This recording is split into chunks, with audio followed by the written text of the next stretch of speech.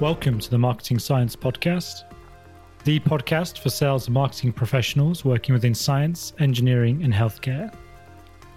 My name is Danny Lazell, your host for Season 4, and in this week's episode, I sat down with Torsten Christensen to discuss all things email marketing, with a focus on what we have learned from sending over 250 million emails. Brilliant. Thank you, Danny. So over the past decade, I've had the opportunity to gain more than 10 years of experience in email marketing. And during this time, I've been part of a team at Azo Network that's been building a comprehensive email marketing platform. This experience has provided me with unique insights into the challenges and opportunities of email marketing within the scientific, engineering, and manufacturing sectors. Email marketing, why do we bother? Why do we do it? Email marketing offers some unique benefits that other marketing channels don't. It allows you to directly reach and engage with your target audience without interference from the likes of Google. It allows you to nurture leads and generate a high return on investment. In the STEM sectors, it's particularly valuable for establishing your company as an industry thought leader, showcasing your technical expertise, and building strong, direct relationships with your clients and partners. By implementing the strategies we discussed today, you'll be well on your way to developing effective email marketing campaigns for your own organization. So, the foundation of any successful email marketing campaign, is a strong email list. So let's talk about how you can build and maintain a high quality list for your campaigns. First, it's important to ensure that you're using opt-in strategies to build your list. This means that subscribers willingly provide their email addresses and give you permission to send them marketing emails. Implementing double opt-in, where subscribers confirm their email address through a confirmation email, is a great way to maintain a clean list and comply with data protection regulations. It's not about tricking people to sign up to your emails or getting as many people on your list in any way possible. It's about demonstrating the value you can provide to users and delivering on that to people who want to engage with you and your content. So, how do you do that? Start thinking about your lead magnets. A lead magnet is an incentive you offer in exchange for a person's contact information. In the scientific, engineering, and manufacturing industries, lead magnets can include technical white papers, exclusive webinars, or industry reports that provide valuable information to your target audience. Finally, it's crucial to manage and maintain your email list over time. Regularly clean your list by removing unengaged subscribers and updating contact information. This ensures that your emails are reaching the right people, reducing bounce rates, and improving your overall email deliverability, meaning your emails are less likely to get caught in spam filters. So now that we've got a strong foundation, let's move on to discuss crafting compelling content for your email campaigns. So how can you provide value for your subscribers to keep them engaged over time? How do you nurture these leads into a purchasing position? Looking back at your lead magnets is a great start. You can use this same content for the emails you send out. It's important to identify several types of content, though, so that you can diversify what you provide in your emails. This is going to ensure that your subscribers receive a diverse range of information, and that will keep them engaged and interested in your company. We have done some analysis on our own emails. Here you can see the impact including certain words or phrases in the subject line has on open rates. You can see that broader content, so downloads, ebooks, posters, they all work really well for us. Product-related emails do less well, and that's simply just because most subscribers aren't going to be in a stage where they're ready to buy a product. And that isn't to say that you shouldn't be sending product emails. You just need to know when and who to send those emails to, and we'll come on to that in a little bit. So moving on to subject lines and preview text. Your subject line is the first impression subscribers will have of your email, and it plays a significant role in whether they decide to open it. In the STEM sectors, it's important to use industry-specific language and terminology that your audience will understand, but you want to keep your subject lines concise and focused, and you can use the preview text as well to provide additional context or a brief summary of the content within the email. When creating the body of your email, remember to balance technical information with engaging content. Whilst it's important to showcase your company's expertise, you also should make the content easily digestible and appealing to a wide range of readers. You can use visuals such as infographics or images to break up text and enhance the overall user experience. It's important to remember, though, that your subscribers are busy people. And by using digestible language, you're making it easier for them to read and engage with. So it's the job of the email to hook people in. And once they've clicked or engaged with the email in some way, at that point, you can start to highlight the more technical aspects of the content on your own website. So moving on to personalization and segmentation. How can you make sure that the right people are receiving your emails at the right time? Personalization and segmentation are two powerful strategies that can significantly improve the effectiveness of your email campaigns.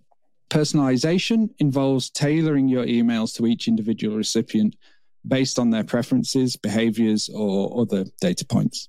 So this can be as simple as addressing the recipient by their name, or it can be as advanced as providing content recommendations based on their browsing history. Segmentation, on the other hand, is the process of dividing your overall email list into smaller, more targeted groups, based on various specific criteria. In the scientific, engineering, and manufacturing industries, you can segment your audience based on factors such as job role, industry, company size, or even the stage of the buying process that your subscribers are at. By segmenting your list, you can send highly relevant content to each group, improving the overall effectiveness of your campaign. On the right here, you can see we have an example of some personalization and segmentation criteria we used for a recent green energy email we sent out. So moving on to staying organized and how you can make sure that you're sending emails at the right time and making it work with your overall marketing strategy. As you create and implement your email marketing campaigns, staying organized is essential for ensuring that consistent and timely communication with your subscribers. So one of the best ways to achieve this is by using a calendar. This allows you to schedule your email campaigns in advance, keep track of important dates, content themes, and marketing objectives. By having a clear overview of your campaigns, you can easily coordinate your email marketing efforts with other marketing channels and initiatives. Here you can see our newsletter calendar that we use, and this helps us stay organized, manage our time, and ultimately execute more effective email marketing campaigns. Then moving on to how you measure the success of your email marketing efforts. So to maximize your email marketing potential, it's vital to measure the campaign success and continually optimize the emails that you send out. Analyzing key performance indicators helps identify areas for enhancement and helps you make data-driven decisions. Here we'll look at 3 essential KPIs for Azo Network and our emails. So on the right at the top there, we've got clicks per newsletter edition. This measures the total number of clicks within a specific email or newsletter edition, and this provides us insight into the overall engagement and effectiveness of that email. Then in the middle, we've got total subscribers. This obviously represents the overall email list size, allowing us to gauge the growth of the email list, the health of it, and also track the list building success. So making sure that our list building activities are successful. Then at the bottom, we've got the open rate. So this measures the percentage of recipients who open the email, indicating the effectiveness of subject lines and preview text. Additional KPIs would include click-through rate, bounce rate, and conversion rate, and these are all crucial for measuring campaign effectiveness. After you've analyzed your KPIs, you can use those insights to optimize your campaigns. You can use A/B testing to compare different email elements, such as subject lines, calls to action, buttons. And by testing these components, it allows you to refine your campaigns for better performance and ROI. And again, you can do data-driven analysis to find trends across your emails over time. So as before here, we've got how the impact of including certain words in our emails affects the open rate. So measuring success and optimizing your email campaigns are critical for effectiveness and delivering tangible results within your email marketing strategy. So, in conclusion, effective email marketing involves building a strong email list. Use opt-in strategies and lead magnets to attract engaged subscribers. Craft compelling content. Make sure to balance technical information with engaging content and use strong subject lines. Personalization and segmentation. Tailor content to individual recipients and divide your list into targeted groups. Staying organized. Schedule your campaigns in advance and ensure consistent communication. And then measuring success and optimizing your campaigns. Analyze your KPIs such as clicks per email, total subscribers, and open rate to refine and improve your email marketing efforts. By applying these strategies, you'll enhance your email marketing campaigns, establish yourselves as thought leaders, engage your audience, and drive tangible results. Thank you. Back to you, Danny. TC, thanks for that. First question is, I wanted to pick up on what you said at the very beginning, which was about interference from the likes of Google and things like that. Is that the biggest sort of benefit of email marketing? The fact that you own your list and you have control over control? Yeah, well, it's certainly a significant benefit. It provides a direct line with your audience that algorithm changes on Google or other social media sites can't impact. Whether it's the biggest benefit, I'm not sure. For me, I think the biggest advantage of email marketing in general is the ability to build upon existing relationships that you have with your customers and nurture them over time. Yeah, and so I guess you were saying in there the big part of that is to keep your list clean and to constantly be monitoring it. In a sort of a practical world, if you've got a list of sort of several thousand, tens of thousands, how do you go about doing that? Yeah, so the process involves removing inactive subscribers, correcting invalid email addresses or removing them completely, and then also segmenting it into different lists based on engagement levels or other parameters.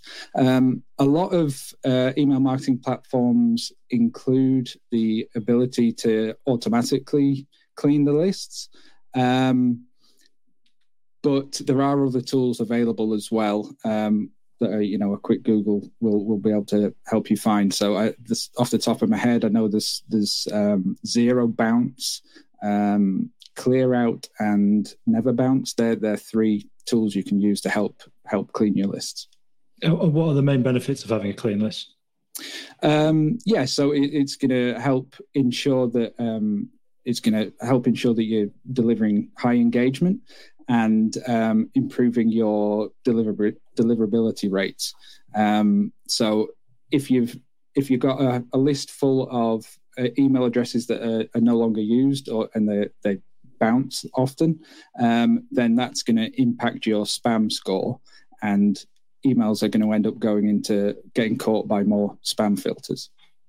Perfect. One thing that I'm sure everyone is very aware of and that people are constantly concerned about or focused on is compliance. So how can the marketers on this call, how do we ensure that compliance when running email marketing campaigns?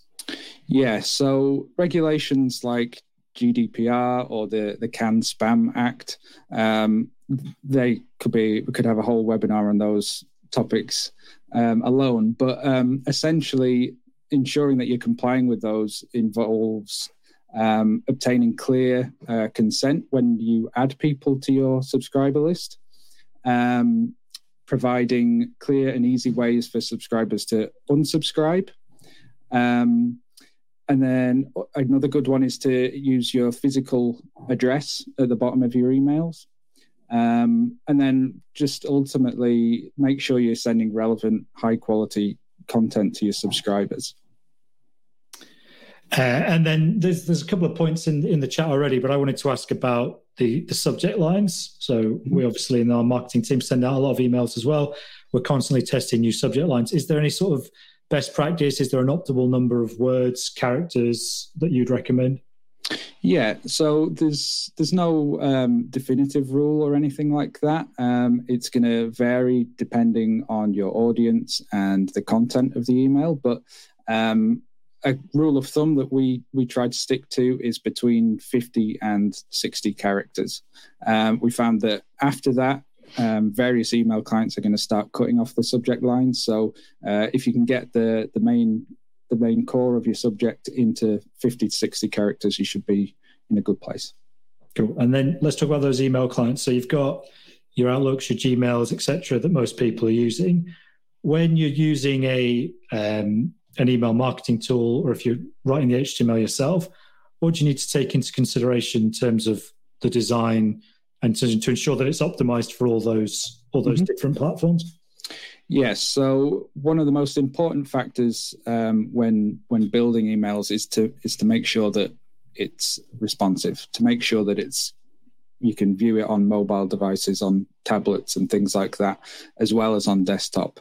To help with that, you can make sure that you're using relatively simple layouts, web-safe fonts, and alt text for images.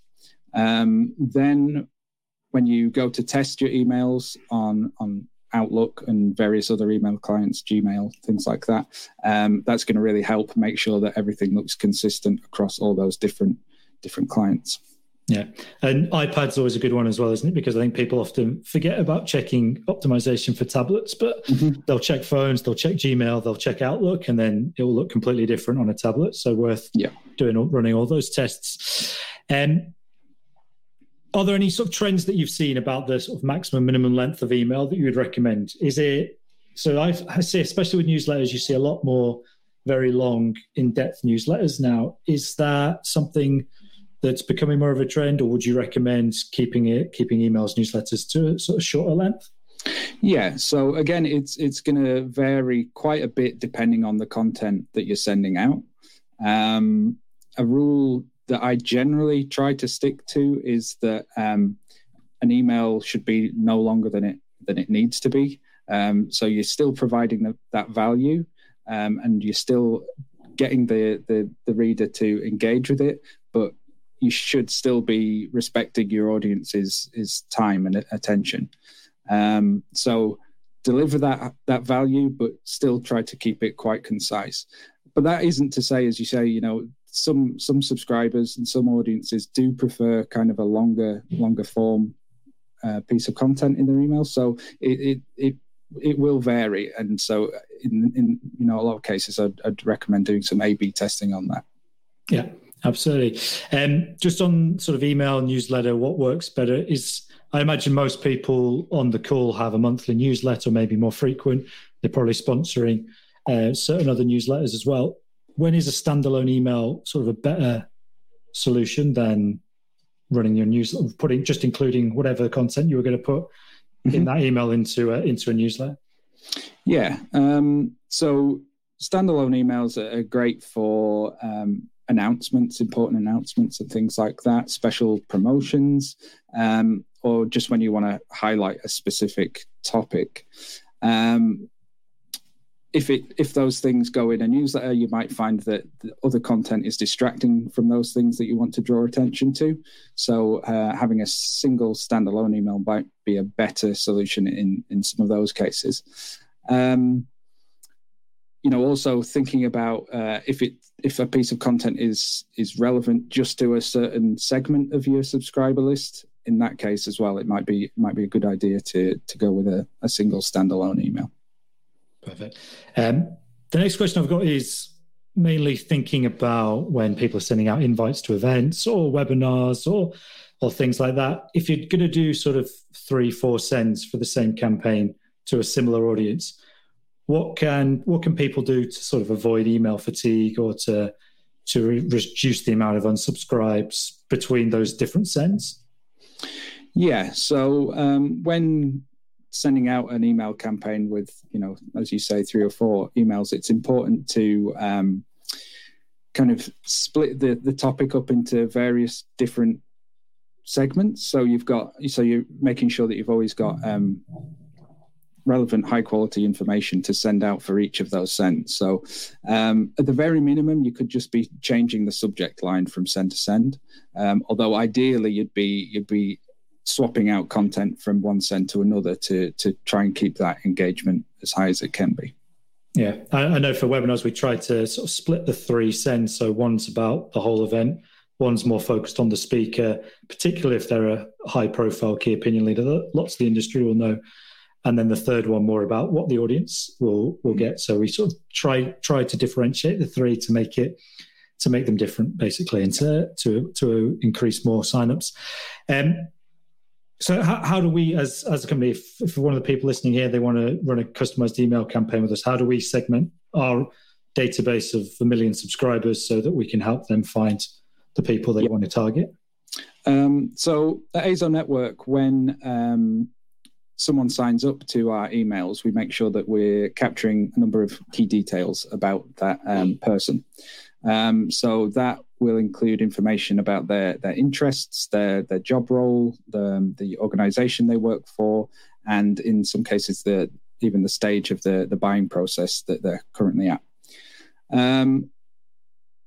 Then once we've got all that information, that allows us to filter subscriber list basically as and when we need to. And then that allows us to send highly targeted emails to very specific segments of our subscriber list in an effort to make sure that we're only sending content to subscribers that are likely to engage with the content we're sending them, whether that's our own content that we've produced ourselves or whether we're sending content to our subscribers on the behalf of our clients. Perfect. Just one more question for me, Torsten, before we tackle some audience questions. Just before I do get to that, though, I saw a couple of notes about the recording. The recording will be available to everyone who's registered. We'll be sending that out either later on today or first thing in the morning UK time. So within the next 24 hours, everyone will have that link. Do share it with your teams. If you found this content useful, we'll also be doing a blog write-up in the coming weeks as well with some of the sort of key takeaways from Torsten's presentation today. Final question for me, Torsten. Have you got any, and there's a couple of questions about this as well, have you got any, without naming any sort of specific clients, have you got any examples of recent success stories with email newsletter campaigns? Yeah. So one that comes to mind is that we recently worked with a client to help them promote their products. It was quite a small campaign to begin with anyway. And we were basically just putting kind of product sponsors in our newsletters. And because we were just showcasing products, unfortunately, we didn't see much success. So we went back to the client and said, let's have a look at some other content we could feature in the newsletters. So we worked with them and we were able to produce some kind of thought leader pieces of content, such as I think an ebook and a couple of interviews. And then using those in our newsletters, we were able to generate a much higher response, and we saw, a substantial surge in the leads that we were able to generate for them. That really kind of demonstrated the power of combining high quality content with targeted email marketing. Perfect. There's loads of questions, TC, so let's try and get through as many as we can. This one's asking, I think referring to if you're doing multiple sends to the same target audience, what should the frequency of emails in general be? Should it be once per week? Let's say webinars in 4 weeks, should we be doing one a week, or should we be doing it less frequently than that? Any thoughts on that? Yeah. So I think, the way we do it is, you space them out as much as you can. You don't want to be doing them all, one day after another. You want to make sure that you're spacing them out where possible. In regards to more kind of generally, how often should you be emailing your subscribers? It's going to be one of those things that varies, and you're going to want to be able to test it. You might find that certain segments of your audience are okay being emailed more frequently, whereas maybe new subscribers, they're going to be not wanting to receive quite as many emails from you. What do you think? I'm just thinking again about webinars here. What do you think about inviting people the day before, 2 days before, the day of even? Is that effective or is that too late, do you think? I think I think it's a good idea. If people have like an awareness of a webinar, for example, but they've just not committed to that action of actually signing up yet. So I think a day before is a good kind of last chance reminder to make them commit to the action. So I mean, you might find if it's the first time they've seen it, then they're probably not going to sign up. But if it's been something that's on their mind, it's a good way to remind them to sign up.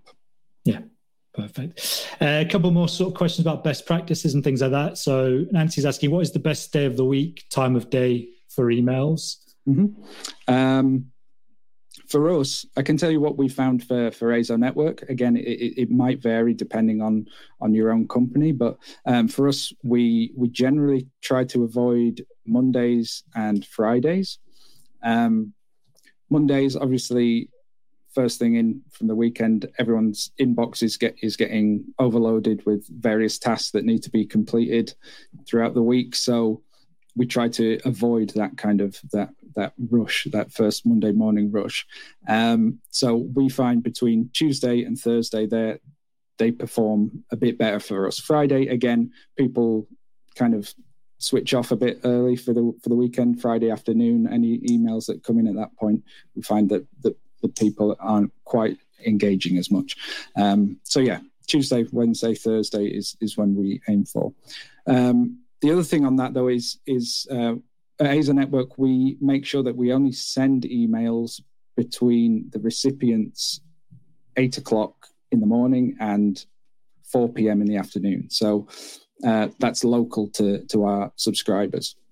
So we don't send emails outside of those times to ensure that, or to try and make sure that the subscribers only get our emails when they're at their desks. Perfect. I'm going to just show a quick poll, which should be appearing on the screen or just popping out on the screen now. So it's basically asking if you are interested in talking to our team about our email solutions. Just click yes on that. We'll get someone to follow up in the next couple of days, and we can talk about how we can potentially help with that. This next one, Torsten, they're asking about they're having trouble distinguishing clicks by spam bots, and they're basically detecting or distinguishing the difference between spam bots and real clicks, which is messing up their statistics. Can you recommend any strategy to get better data? I think we have a built-in system that prevents that, if I'm not mistaken, something Ben's built. Any thoughts on that? Yeah. To be honest, I'm not sure we personally, for Azo Network, we don't see a lot of clicks from bots. So yeah, I mean, it probably would depend on which email platform you're using, but I would have thought that if it's relatively sophisticated, it should have something to combat that. So yeah, I'd have to have a look into that, I think. Yeah, so we'll probably get back to you, Stephen, with some more insights on that. I guess one thing they could potentially do is if they had sort of 20 email for reference, calculate how many bot clicks they've had over those 20, have a percentage, and then just minus that percentage off there. If they're looking just for benchmark stats. As well, it might be, you might see that after you've cleaned the list, you might see a reduced rate of bot clicks and things like that to, make sure that people are, that they're actually people that you're sending your emails to. That might help with that. Yeah, so the next one's asking about the top 5 online email tools. Ours is self-built and built in-house, but previous to that, did you use any of the other ones sort of? So with a lot of our clients use WordPress, and so I know there are quite a few different WordPress plugins you can use to manage your email lists and send emails. There's also MailChimp, which is one of the more popular ones.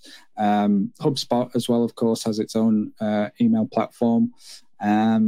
And then there's the other one I can think of is MailerLite, although I've not actually used that one myself. Yeah, MailChimp's what I've used previously, which is why I asked the question about the different Gmails, Outlooks, etc., because we'd send things from MailChimp and it would look completely different on different ones. So the first time we used it, we all had a massive panic and then worked out what was going wrong. So that's why we referenced that question. It's worth doing lots and lots of testing when you're sending out your emails.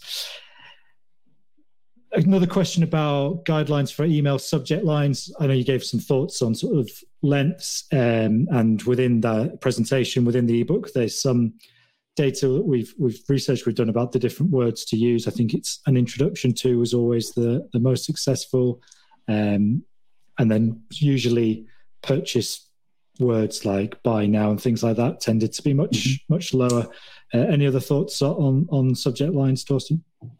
Yeah, so I mean, it kind of plays into making sure that you're sending your emails to the right people at the right time. So the majority of your list, I would guess, is going to be, they're not going to be at the stage where they're ready to buy something. So that's why you're always going to find that more kind of introductory content is going to perform better. You're going to see more clicks on that.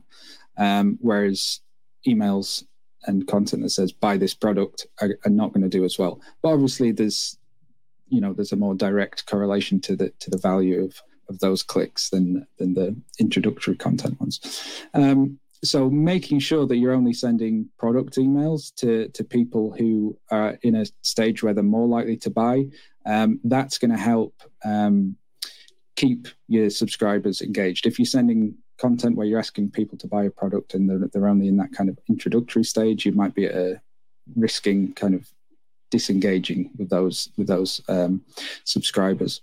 So yeah, finding those pieces of content that appeal to a large audience, and then being able to filter your subscribers as they progress along that that path to purchasing something. Yeah, so you sort of using your data insights to have a good understanding of your audience and making sure that you're sending the right stuff to the right people. We've got a few more questions. Just before we move on to those, in the handout section, there is a content calendar. And I just want to quickly show everyone how it works. If I can share my screen quickly.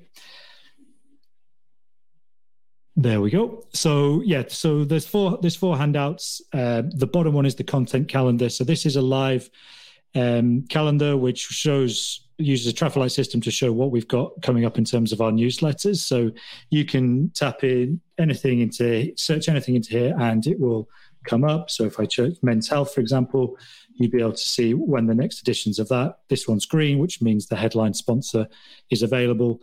Amber means there's a feature available, and red is fully booked, obviously.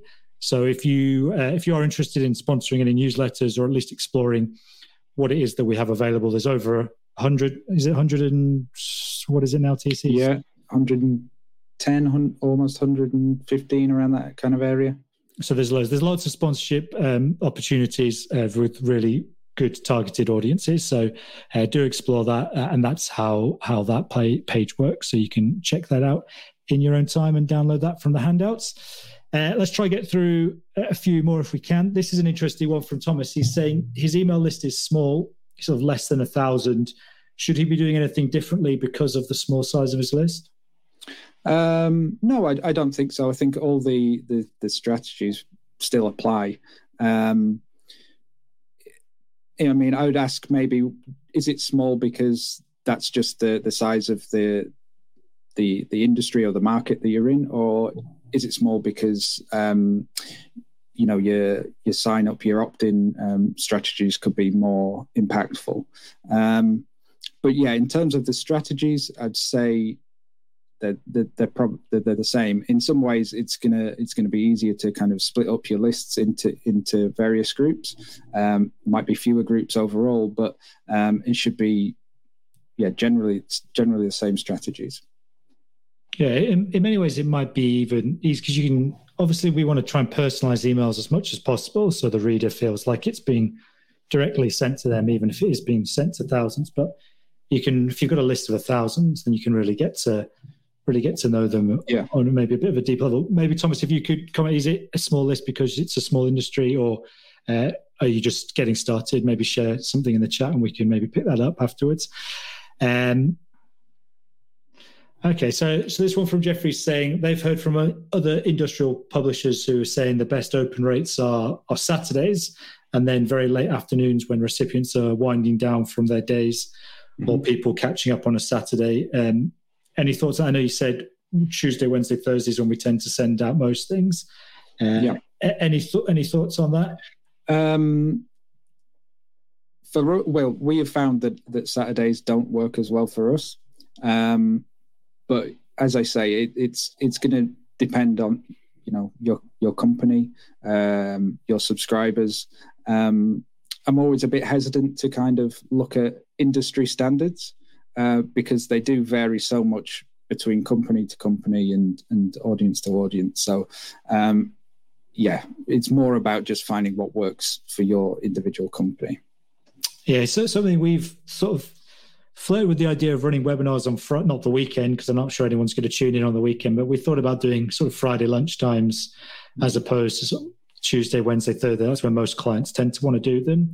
So we have suggested that some clients try a Friday lunchtime webinar, but no one seems to ready to take the plunge. Maybe we'll have to do one first and then see how it goes. Yeah. See how it goes. Yeah, I think we've pretty much covered everything that's in the chat. So I think we'll wrap it up there. Let everyone get a coffee before their next meeting. A big thanks to Torsten for sharing his time and expertise with us all today. If you've enjoyed listening, then please think about leaving a review on your podcast provider, sharing this episode on social media, or with a colleague that you think will also enjoy it.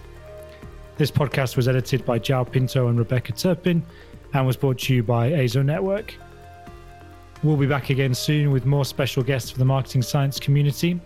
We hope you can join us then. And until next time, take care and thanks for listening.